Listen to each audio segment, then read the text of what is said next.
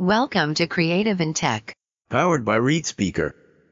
Technology is constantly evolving, and the companies that adapt win.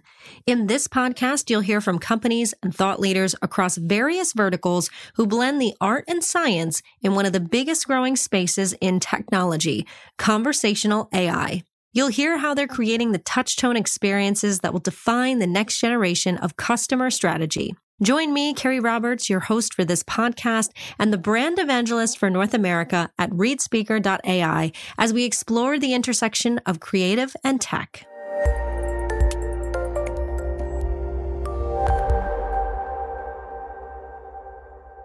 Welcome to the Branding Innovators live video podcast series event coming to you from the Creative in Tech podcast show, which is powered by ReadSpeaker.ai.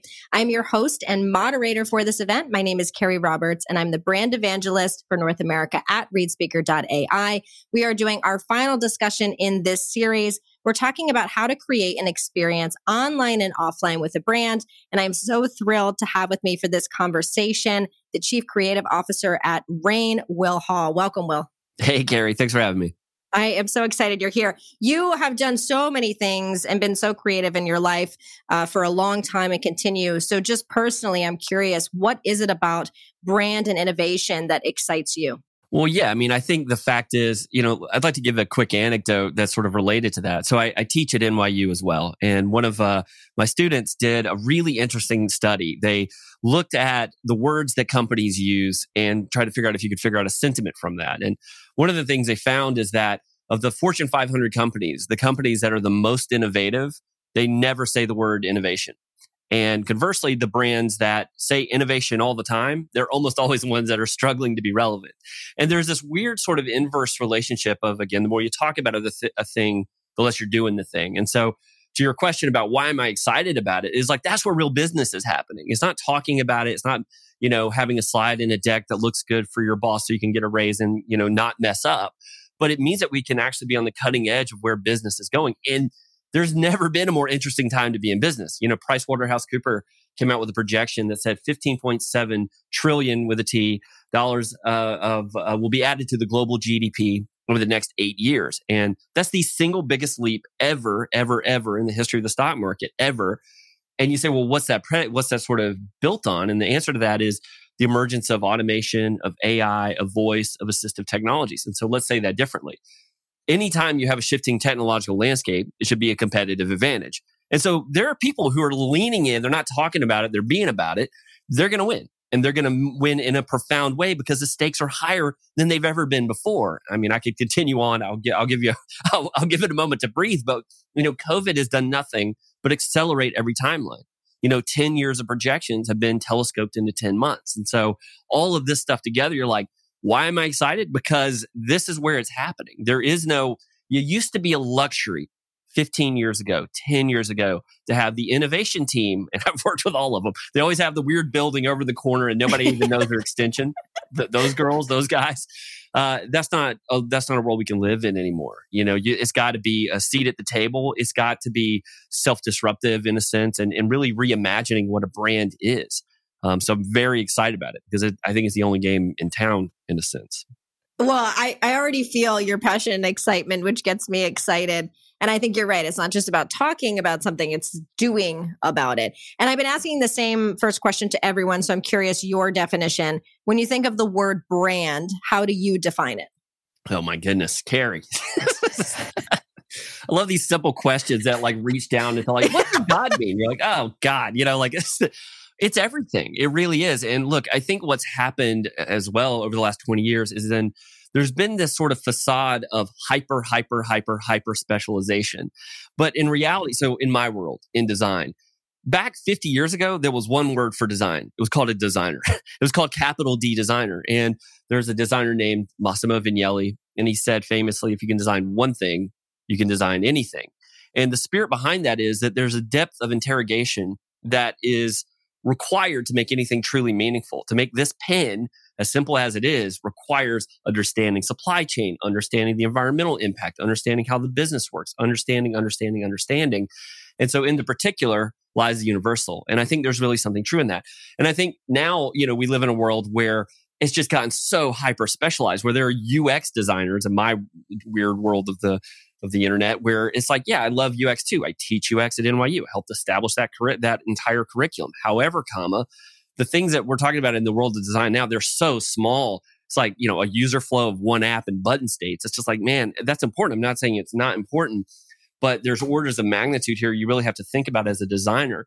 And so the reason I'm sort of conflating the world of UX and the question of what is a brand, it's everything. It's literally everything. Look, I've worked with 23 of the Fortune 100 organizations in various ways through the years. And it's just so funny because I've sat, in countless of these rooms, you say, well, what's a brand you aspire to be like? And you're going to hear a murderer's row of Nike, Disney, Apple, insert obvious brand and brand here. And what do all of them have in common? A maniacal sort of obsession around every single element. Do you know how ridiculous it would be? Like, why do you think Apple has stores, right? Because it's part of the entire experience. They're the ones, by the way, who coined UX, Donald Norman back in 1996 or something like this. It's everything. It's the box, it's the plastic, it's the material, it's the ink, it's the sheen, it's the font, it's the way it's programmed, it's how it makes you feel, it's what it does functionally. It's all of the things. And when you think about all of the things, in this system, that requires a system thinker, not somebody who went and got an MBA. Not there's anything wrong with having an MBA. I'm big fans of MBAs. My point is like, well, a brand manager does X. We make sure that our thing is on voice and on tone and, nothing violates the brand standards manual. It's like, dude, you're operating in like this much of the world right now. You have to build systems. I could continue on this for a minute, but that's brand is everything. I like that you're talking about like the idea of systems as well. And when people say, "Oh, I want to be like Nike or these larger brands," they have the capacity to do that. And so that's why you're seeing it everywhere and why they're hitting all those tiny, minute touch points that you talked about. Which brings me to the concept of customer experience. We talk about, this idea of like, we have to improve the customer experience, similar to what you said earlier, let's be innovative. What is your take on how to improve the customer experience? What does that mean? What does that look like, especially in today's day and age? Yeah. And it really requires, I think, look, a throwaway word these days is collaboration, but it really is required. If you want to do something bigger than this little thing, you've got to work with people who can do things that you can't do. And I think that that's quietly look, I have a lot of sympathy and empathy for big orgs. I understand it. None of your incentives are based on you working with people who don't do exactly what you do. I totally get it. It is not in the purview of whoever's running insert brand here's social media team to speak with their shopper data team who talks with their supply chain. Like, why would they need to do that? They would probably get fired, in fact, if they did that because they're not focusing on the task at hand. But the system part of it requires that interdependency. It requires you to do that, to build attribution, to understand what happens in the store is the same thing that's happening in social. That's the same thing that's happening with your CRM follow-up and retargeting and all of this stuff. I think what a lot of brands do, and we call it the goldfish problem. So we work with a luxury brand. They'll remain nameless for now, but you've totally heard of them, and they're very expensive. They're sort of a perennial, luxury house you've definitely heard of.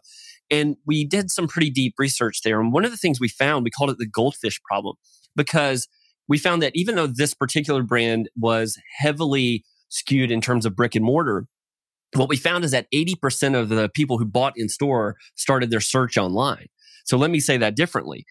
You're one brand, but they've already looked you up, they've found you, they've looked at your content, they've taken your story, they've found the product that they think that they may want, they've compared it, and now they've gone in store to convert it. So I've already had all these dates with you, so to speak, and now you're acting like we've never met. Oh, well, what are you in the market for? It's like, and so I think this sort of, I was on a panel the other day with a gentleman from Disney. And they've coined a phrase, I don't love this portmanteau, but I think it's reasonable, of phygital, and I think it's physical, digital.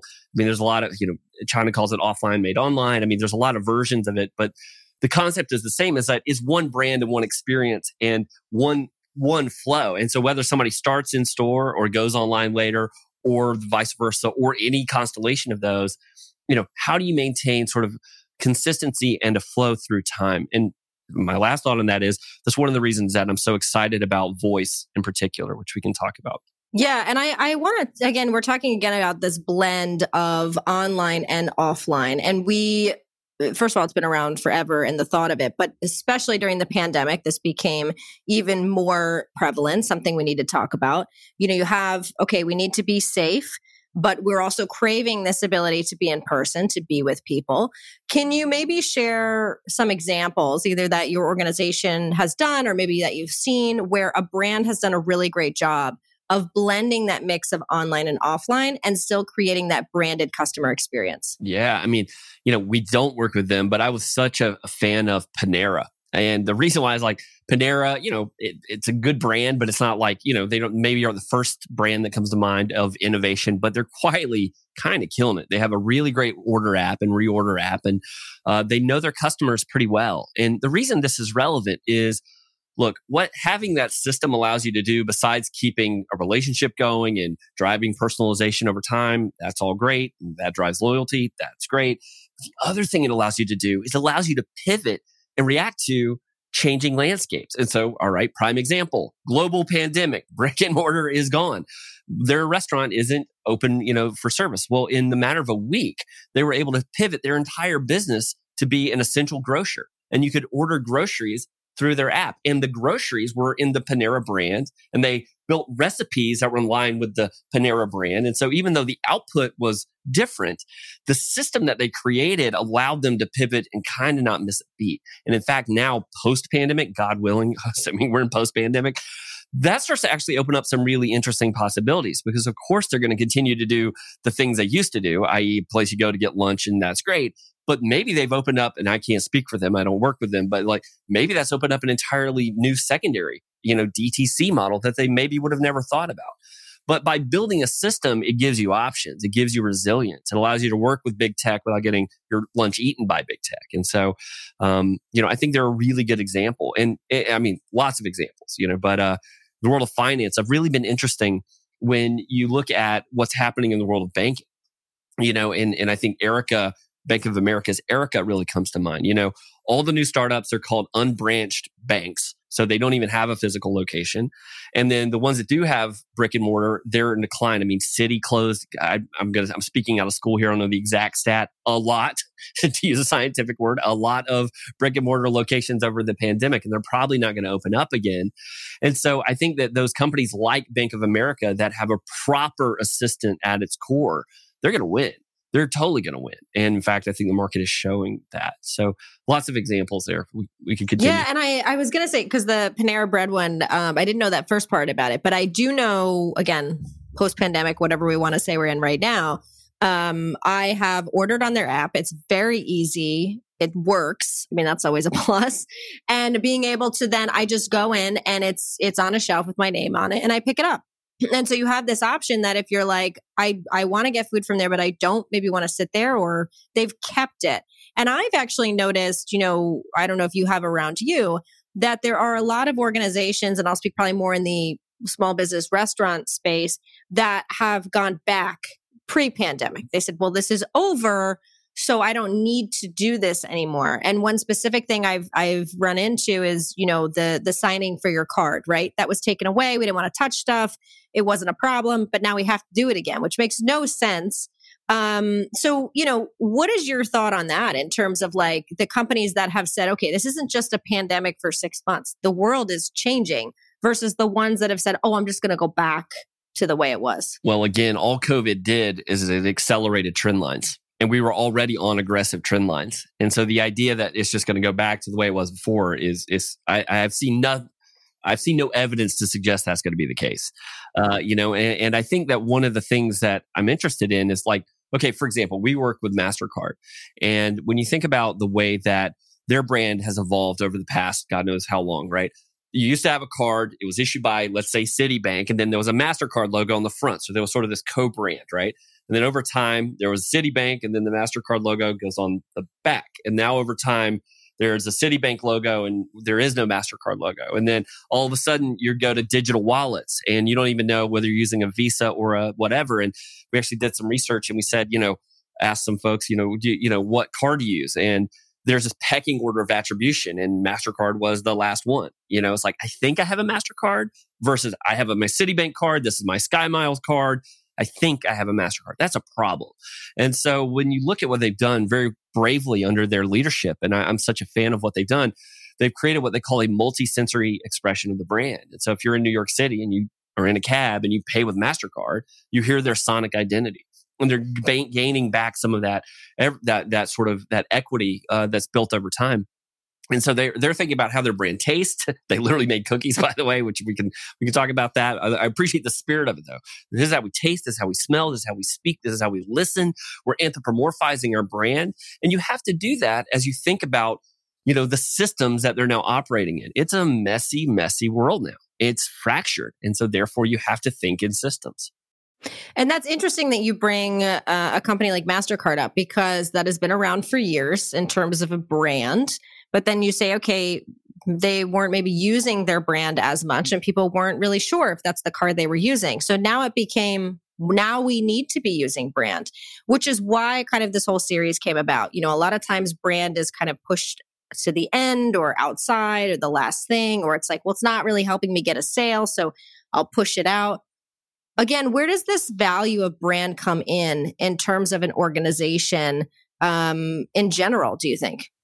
Yeah, there's a handful of things that I think brands do that are really important beyond let's forget the system part of it, but just like thinking about just like what is the halo effect of a brand? There's the obvious in that it drives loyalty and preference. I mean, that is one of the things that a brand can do. Ultimately, I mean, my goodness, who hasn't written about tribes over the last 20 years of brand tribes and this go? I mean, it's a tire narrative, but there is some truth to it, right? Of course, you want to build fanatics, but by the way, double click on that for a minute. Fanatic, there is no fanatic. If you look at people who, like I've worked with a lot of CPG brands through the years, you know what's considered a heavy household? That's the term they use, heavy household. They bought it twice a year.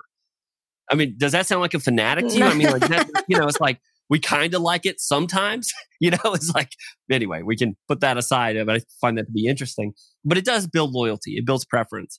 A brand creates an irrational margin. So that gives you more margin, and I think, and I'm not, this is not my idea, but it's true. So I'll share it, which is that's one of the reasons that Apple is so amazing. They get luxury margins, though they're a hardware provider. That's never happened ever. And so, that's what should be a commodity is seen as a luxury good. So it gives you margin. Brand gives you that. And the other thing it does is it decreases your time. Brand has this compounding effect. It decreases your time to market. So for example, we work with a luxury, gosh, how do I even talk about them without their name? A luxury real estate company, let's call it. And so that's loosely what they are. So if they put a new property on market, the way that everyone, like if you and I bought a building and then we wanted to market it, we had to tell people what the building was about and then find people who'd be most likely to buy this in this region and all that stuff. Every word I just said is costing us money.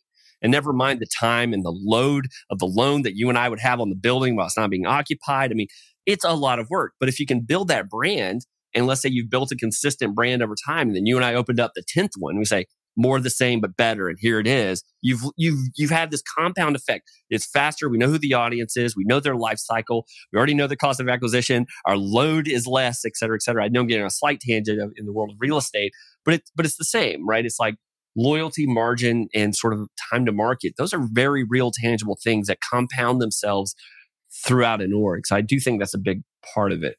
Yes, I 100% agree. Like you said, I think, brand takes a long time being consistent and constantly doing it. But then in the long run, like you said, if you're selling a new product, you're opening a new thing, more people are going to flock to it because they've built an association with it. They've heard of it. They like it. They know it. They are a part of it. It makes sense. We're talking about, again, a little bit today, not only about brand, but again, online, offline experiences. You work a lot in the voice technology space with Rain, and you guys are definitely one of the leaders in the space as well in terms of voice agencies. How are you, whether you can talk again internally or just thoughts overall, are you using voice technology to blend the online, offline, and where does the element of brand fit into voice in terms of a branded voice, a sonic brand, all of that? Yeah. So, voice is, I'm always a little hesitant. Yes, we're totally a voice company. That is a totally fair thing to say, but it's like, well, what does that really mean? And so it's like voice without a system is kind of like a keyboard without a computer. It requires actually a lot of under the hood technology to make something simple, meaningful. And so, at Rain, we talk about we build systems, but that doesn't exactly fit on a t-shirt well. So, voice is a gateway to assistive AI.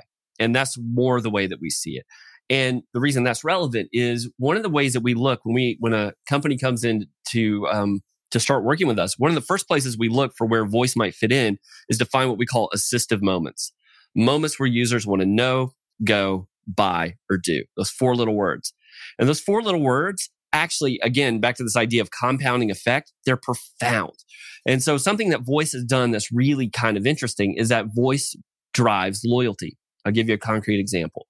Work we've done with Starbucks. We've worked with them for several years over the past few years. We're not currently working with them, but we have historically for many years. And we started to voice enable their ecosystem. One of those best in class apps. I mean, there's more payments transacted through that app than all of Apple Pay. I mean, they do their job really, really well. But what we started to build out was an NLP. So that's nerd speak for natural language processing, which means if I say I want a triple grande macchiato in a venti cup, it knows what I meant. Triple, 3 shots, grande, medium size, and a venti cup. Oh, you want the big one? Reconciled to me and my account and wherever I am in the world. Great. Sounds good. But when you think about as good as their app is, triple grande macchiato venti cup, button, button, button, button, that's 4 points of friction there versus being able to speak and get. And never mind, back to this idea of a relationship over time, what we found is that, what 70% of people do is they actually just order the same thing every time. So you probably don't even have to order triple grande macchiato in a venti cup or whatever the pretentious order is. Just say, oh, my regular. Okay, that's good. Well, what's even further than that? What if I just anticipated it? It's like, want your regular and ask, and you have to opt out, which a lot of people actually do. So the reason this is all relevant is by owning the simple little assistive moment of I want to buy coffee. I have removed all these barriers of friction, and we found that people who shop with voice purchase 2.7 times more than non-voice shoppers. And this is a good example of digital experiences driving in-store frequency, driving loyalty, driving personalization. And this is one of these truths of voice. I think one of the things that happens with new technologies, and I'm guilty of it as well, is we try to cram the old into the new. We try to explain what came before or what now with what came before. I mean, think about the first generation. I always use this example because it's right. The very first generation of an iPhone used a design language that's called skeuomorphic, which is a pretentious term that just means it's made to look like the real thing. So like the YouTube icon looked like a 1950s TV, a TV in your pocket. Get it? A notepad was a yellow legal notepad. It was as literal as it could possibly be because there was so much newness in that first device. But who would have ever thought that, well, my goodness, this is a totally different thing. This is not a TV in your pocket. It means that you have geodata. This is a gateway to a thin layer of technology. This is a fundamentally other thing. But it took us, I would say, 5 or 10 years, and we're still figuring out how to figure out what this thing actually is. And voice is very similar in that way. We think about it through the lens of, early KPIs. People would come to us like, well, how long has someone spent in a voice experience? That's a bad KPI usually. Usually I want you out of my voice experience. I want you just to get what you want. And so maybe there's new ways of thinking. But loyalty is one of voice's fastballs for sure. Yeah, I like that you're bringing that KPI too, because I think a lot of times in general, when it comes to brand, when it comes to new technology, we're not always looking at the right KPIs. And so that can seem like something's not working, but that's not always correct because we need to find the right measurements.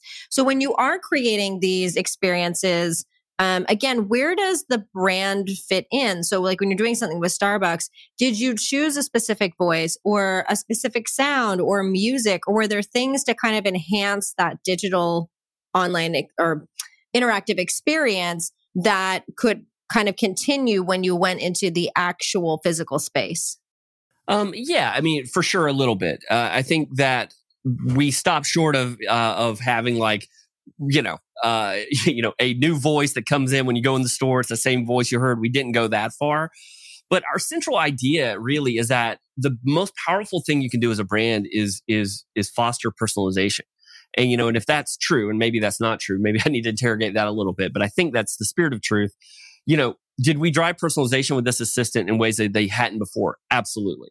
And I think that's right. Yes, we think about Sonic, of course. Yes, of course. Every single time. And same with MasterCard, right? Every time you use MasterCard, you hear that sound, it reinforces, and it's an emotional timber that we want you in line with your brand. I mean, these are familiar muscles to a lot of brands.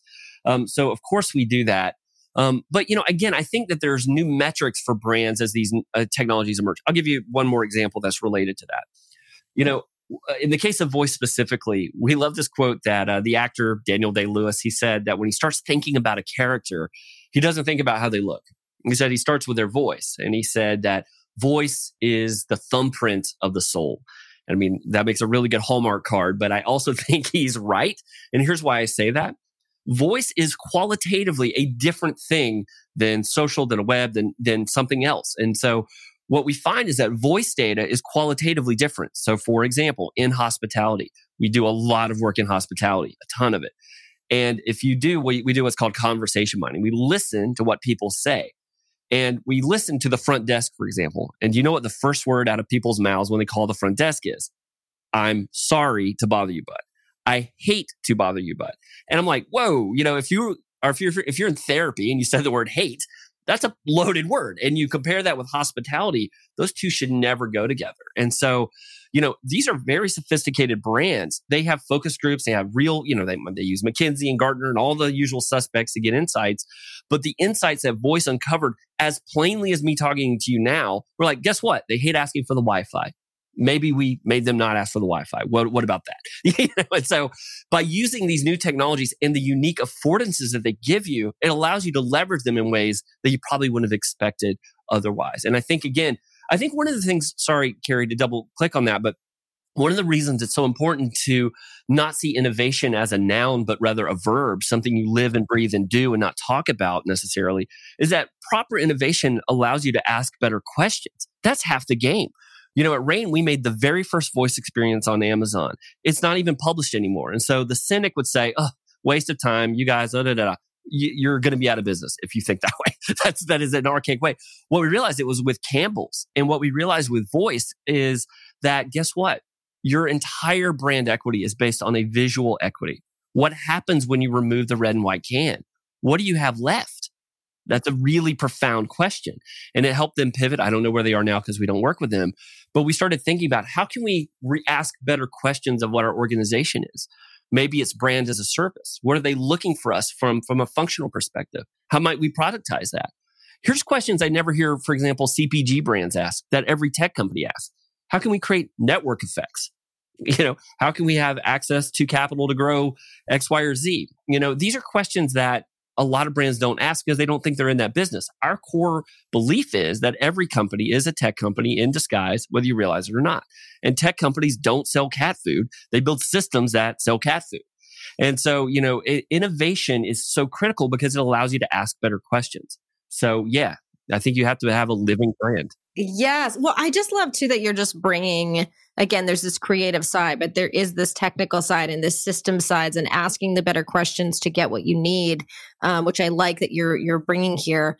I want to kind of do both sides. So I want to start with the people who are brick and mortar and actually not only big brands, but maybe, smaller businesses as well. I think about this every time I walk through my town, that are brick and mortar. They're paying for this space. That's how they've gotten their business. They realize maybe they need to do something digital or online, but they don't know what it is. They don't know how. They don't have the resources. I mean, obviously, the first thing I think is, how can we use voice or things like that when we don't have enough people to work, or that want to work, whatever it is.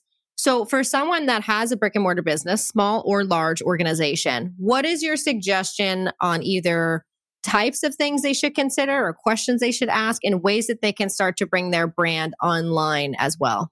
Yeah, I mean, it's definitely that's a great question, and it's a tough question, right? I'm not saying that's easy, and budget is going to be part of that, and we know a lot of brands are struggling right now, and so there's not a simple fix. But I would say that I wouldn't allow the tech to be the barrier, and what I mean by that is, look, we're at Rain. We just received a Series A investment from Stanley Ventures, Stanley Black & Decker's investment arm. We're making a product. We can get into that sometime if you want. Here's my point. If you're making a product, the last thing you want to do is start coding out and building some hugely complicated thing. You want to make sure that what you're doing is true. And so the first place we started for 6 months, I didn't code anything. We're with paper, literal paper prototyping and rapid prototyping. And so figuring out what's true is super, super, super, super important. And so back to the actual question, the answer might be to start building a thing, but it's probably, let me figure out who am I talking to? What are those personas? What do they actually want from us? What are they actually looking for? One of the things that we at Rain do, this is just an old school innovation tactic, but it's so helpful. We look for what are called compensatory behaviors, which is yet another pretentious term, which means behavior that someone's compensating for a gap in the market. And you don't need any tech to do that. And it tells you explicitly what they want. I'll give you an example just to illustrate it. So let's say if you and I were asked to come up with a new food product, a new snack product. Well, the first thing I would do would not be go start making snacks and figure out what's on trend. I mean, maybe that'd be part of it, but I'd way rather watch and see how are people snacking and what are those compensatory behaviors that people are doing.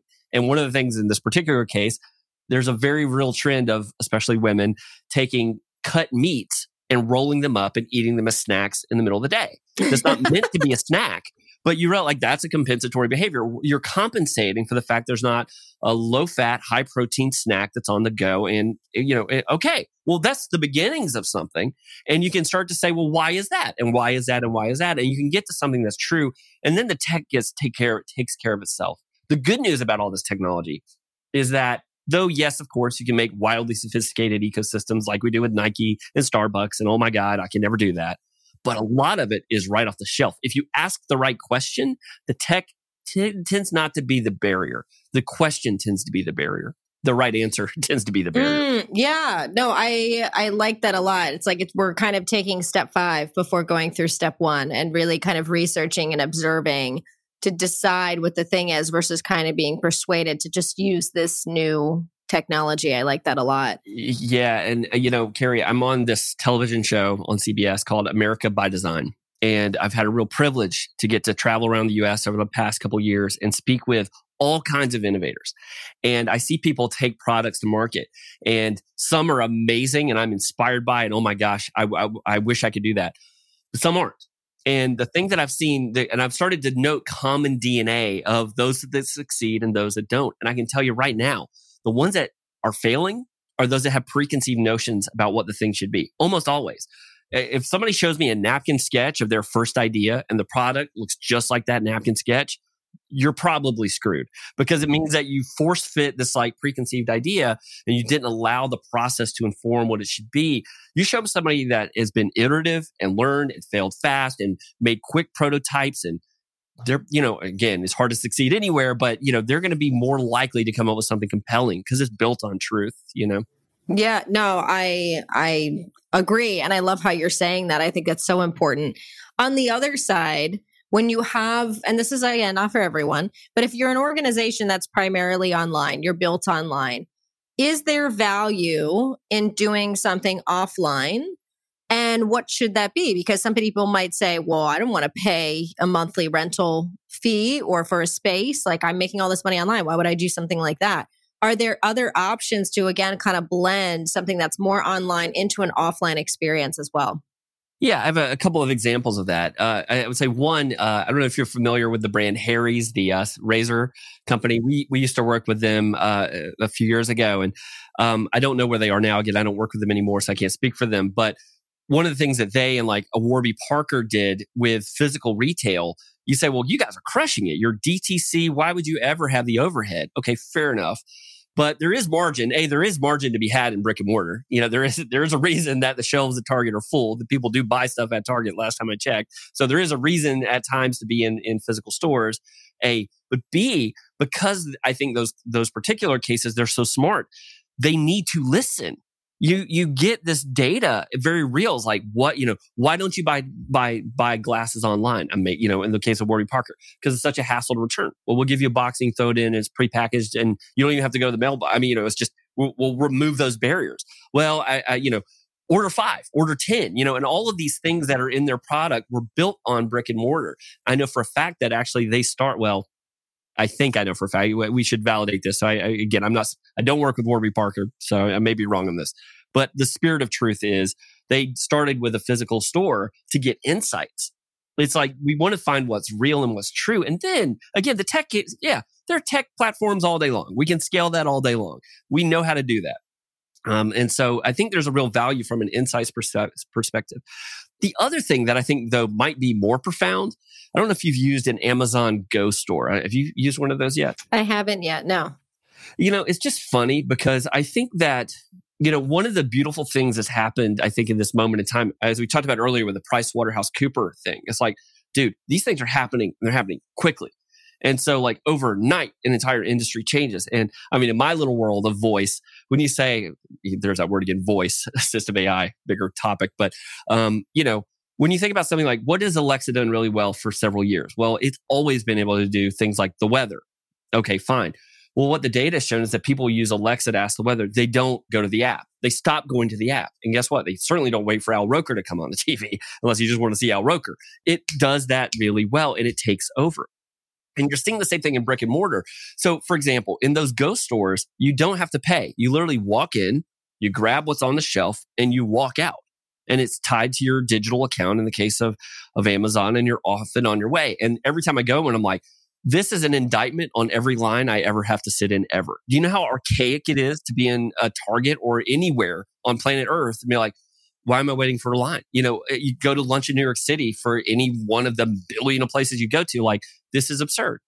There's what I want. I have money I want to give you. And you put all of these barriers that aren't necessary. And so when you see these glimpses of the future, you're like, whoever builds that's going to win. And they're going to win all of it. They're going to win all of it. If there was that beside a 7-Eleven, to use I don't know how we got in convenience stores, but I would never go into a 7-Eleven ever, ever, ever, because why would you? The F word of 2021 is friction. And if you can remove that, you build loyalty. And by loyalty, a byproduct of loyalty is personalization. And a byproduct of personalization is brand affinity. And a byproduct of that, and a byproduct of that, and a byproduct of that. And it compounds over time. And then the next thing you know, you're a juggernaut of a brand. But it's built on these atomic habits. Yes, I want to high five you over the over the video chat. I absolutely love this. For brands or for anyone listening or watching that is thinking about, okay, I hear you. I want to start asking better questions. Do you have any ways creatively to think outside the box or to kind of get to the right type of questions that you should be asking that you can kind of lead people with? Yeah, as a really just decent place to start is every brand has a consumer journey. Every brand, at least most brands have a deck. They have their brand pyramid with their emotional qualities, their functional qualities, et cetera. You know that stuff. That's great. And you have a journey of your personas. Very useful to really start to reimagine what that journey is and find no, go, buy, do moments along that journey. How is it top of funnel? What do they want to know, go, buy, and do? What is it mid funnel when they're comparing? What is it when they're converting and then re-engaging? It's a good little exercise. It's not going to solve all your problems, but you can start to say, well, what is it they want to do with us here? They want to compare. How are they comparing now? What behaviors are they doing? Is that a friction point? Are we owning that?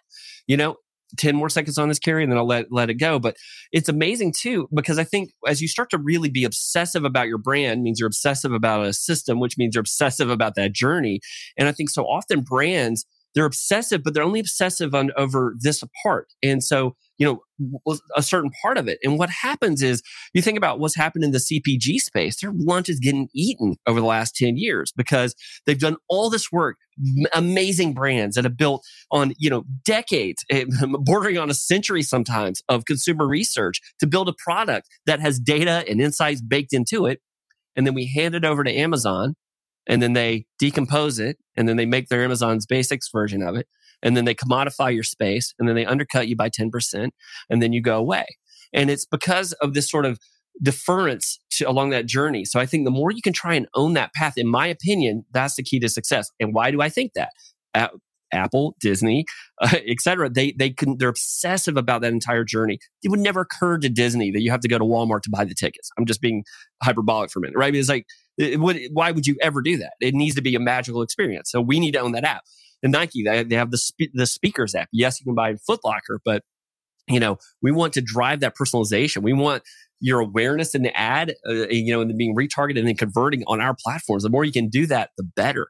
And so anyway, easier said than done, fully acknowledged, but being obsessive, I think helps. Yeah, no, I think that's great. I think like you said, it's more about thinking much more bigger picture instead of just kind of honing in on one area and one thing and continuing to kind of expand. I love all of this. If people want to learn more about anything we spoke about, they want to connect, where's the best place to do that? Yeah, you can reach out to us on our website, rain.agency, clunky URL, but good people, www.rain.agency, and we'll reach out to you. Perfect. Well, I thank you so much, Will, for being here and for finishing out our event with so much insight. I greatly appreciate it. Yeah, Carrie, thank you so much. I'll talk to you soon. Yes. And if you are watching and listening, don't forget to subscribe to our ReadSpeaker AI YouTube channel for all of our previous videos, as well as our podcast, Creative in Tech, wherever you listen to podcasts.